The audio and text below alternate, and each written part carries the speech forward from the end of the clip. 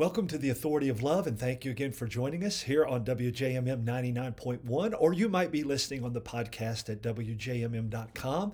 Click on the podcast tab near the upper right and the Love and Lordship links, and you'll get today's and the previous 2 days, which would be all of this week so far. You'll find out a little bit more about our culture, about Valentine's, and today we're going to continue that with a message I've entitled The Jungle Book and Love. How's that for? I tell you, I teased it yesterday if you were listening at the end. What does Jungle Book have to do with love? Well, you might have found out a lot more than we ever thought. Yesterday's message gave us a little different take on Valentine and Valentine's Day, as we are called and commanded to love God and others in line with His word and covenant order, especially in marriage, rather than how the world pushes its version of self and lust as love. Now, again, you can listen where I've already shared, or you can go to loveandlordship.com and you'll again find videos, articles, and podcasts there, these and many others. So I hope you'll avail yourself of those, and I pray that they encourage and help you in your walk with the Lord and in your marriage, your family, your church. That's the desire. Love and Lordship exists to build every relationship on the love and lordship of Jesus Christ. So we want you to know that and be blessed in that as you do so. You can also share that with others, and I hope you would do that. Today's message takes a classic story and follows it through the cultural transitions regarding people and relationships over time, and we'll look at what it's costing us in our families, churches, and culture. So as promised, let's look at the Jungle Book and Love. And don't forget, you can email me at loveandlordship@gmail.com at any time. I'd love to hear from you. This one may prompt some, okay? Thank you for those that do. The Jungle Book and Love. I'm humbled and grateful to have shared Love and Lordship and the Authority of Love now in conferences, retreats, events, and series for thousands, as well as counseling and mentoring hundreds of couples and men over the past 30 plus years. Now, if your church or organization would like more, or interested in scheduling an event or series, please contact me. If you have a specific question or interested in mentoring or counseling, message me personally or send me an email. Over the next couple of days, I'm going to continue with our Valentine's Day and week theme. And this is what we would like to do. Number one, strengthen our understanding of the foundations in God's Word. And two, show how the concepts of love and lordship, according to His Word, are quite different than what we see in the culture and how those impact the way we live them out. First, a deeper look at love. In John 13, we've talked about this before. It's foundational. I think Jesus intended for it to be. We've covered it extensively a couple of times and have referenced it many more times. Jesus showed us, as one translation says in verse 1, the full extent of His love. So we ought to pay attention there, and we're going to compare and contrast that on how we in our culture today define and apply it, and what it is according to Christ's teaching and example, and how that affects us. Now, back to my title, right? The Jungle Book and Love. I read an article some time ago about Disney's impact on culture when it comes to love and emotions and relationships. This was several years ago, before the results today that we're seeing of Disney going completely off the rails. And I have to give a caveat here. I really like most of the older Disney movies. They're fun, they're entertaining, got great music and some good messages, in spite of the reality that this article that I'm talking about nailed it, and we should heed its effect. I really like the Jungle Book in particular. I like the reading, I like the movies, the entertainment value, but we do need to pay particular attention to the messages being sent and received, and what that looks like in our culture and what it's doing to us. You're going to see through my explanation of this article how much and how easily we've been influenced when it comes to our understanding and application of what we call love, relationships, romance, and loving relationships. We're going to go all the way back to the original classic, the 1890s. I think it was 1896, might have been 97. Rudyard Kipling wrote The Jungle Book. Now, Rudyard Kipling has some great classics. My other favorite one is It just slipped my mind. It'll come back to me and I'll blurt it out, okay? But Jungle Book is one of the best. This article that I read recounted how Walt Disney himself, in the first animated version that they did in 1967, when they came to him and it was very close to Kipling's original book, he told them to go back and appeal more to emotions rather than, and I'm using my own words here, but this is healthy fears and standards. In essence, make it all about feel good and romantic, emotional love. By the time they released the 2016 version, it had very little to do with real relationships and more about harmony with nature and boundless individual potential, totally absorbed with only the self. Along the way, we've lost real loving relationships in marriage and family and humanity in general. Matthew 24:12, Jesus said, in the end times, because of lawlessness, sin, the love of many will grow cold. This is part of what makes it happen, folks. Sorry to say, but it does. Here's the gist of each version of the Jungle Book.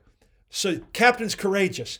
That's Rudyard Kipling's other book. I highly recommend that one as well.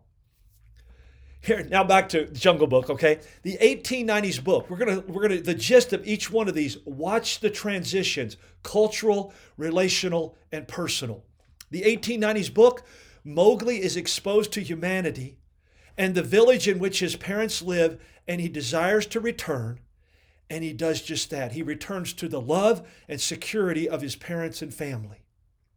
The fifth command, and the first with promise, is found in Exodus 20:12 and repeated in Ephesians 6:1-3. Honor your father and your mother, that it may go well with you and you may live long on the earth. That was there. It's what Mowgli came back to. The 1967 first animated version by Disney, Mowgli is exposed to humanity and is drawn to leave the wolf pack that he had been raised in, right? And the dangers of the jungle for a little girl. Romantic and possibly still a marriage attraction. He probably were thinking that, although 60s started challenging that quite a bit.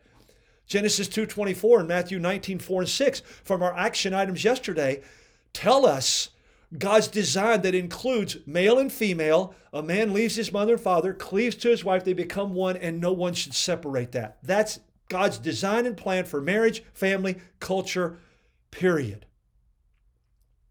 The 2016 newest animated version continued right on down that slippery slope. Mowgli is exposed to humanity and rejects all of it. Parents, family, love and security, the girl, and physical attraction in human relationships for the totally self-focused pull of nature and remaining completely out of his human element to choose the wolf pack in the jungle. Philippians 2:3-4 and 2 Timothy 4:3 literally tell us in God's design the way this really works is we consider others above ourselves. And that may happen if you were raised in a wolf pack. You wouldn't know how to do that because it's not natural. But that's what we're called to. And now we're promoting that. Instead of we're promoting being given over to our own selfish passions and desires and individuality rather than considering others as above ourselves.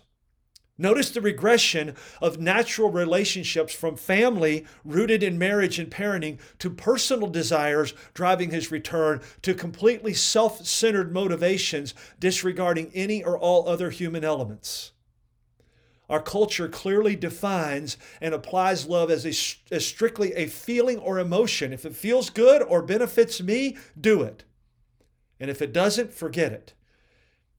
And as completely defined and applied, again, love, completely defined and applied as it impacts only the individual, not others, not family, not community or society. What do I get out of it? This also means, as I stated just a moment ago, if it no longer feels good, or is of no benefit to me, then quit or move on and choose differently. I am the sinner. Isn't that the same thing the serpent said to Adam and Eve, getting them to eat the fruit and fall? Eat this fruit and you are like God. You're the center of your own universe.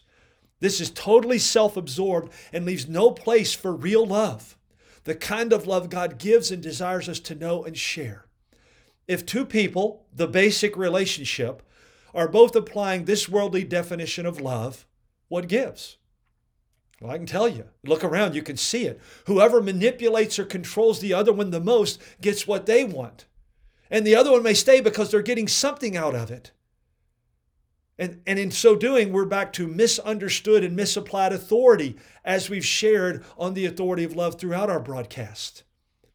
That's not very appealing when you take cultural love to its logical conclusion. And yet I see it every day with nearly every person and couple that I meet with. Now, as I've stated previously, and in line with the truth of God's Word, love is actually a commitment, a choice, a sacrificial act of your will. You see how that was pulled out of Jungle Book? For the sake of another, regardless of their response or reaction. I close with this question about Jesus, love himself, from previous messages.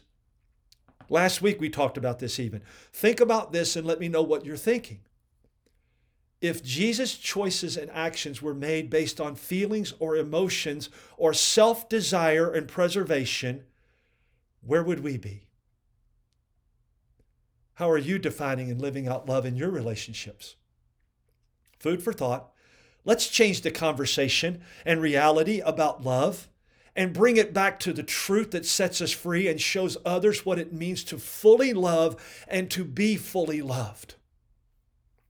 Join the conversation on the Love and Lordship Facebook page, loveandlordship@gmail.com. You can email me. Let's keep it going. And as we continue with more on building godly relationships, and in particular, marriage, sexuality, and family. Here are your 4 action items today. Choose to spend time with God and His Word and prayer every day. As you do, ask the Holy Spirit to teach you His love versus worldly love. 3, evaluate your own relationships and decisions and see which type of love you're practicing. And finally, take practical steps to love as Christ loved, as the Holy Spirit is revealing to you and that places others above self. Invite your family and friends to join us tomorrow. We're going to show you how to show love to your spouse. Simple, meaningful ways. Even your enemies, invite them to join us. Thanks for joining us. Thanks for your prayers. Thanks always to the Lord. Make it a great day, and God bless in Christ.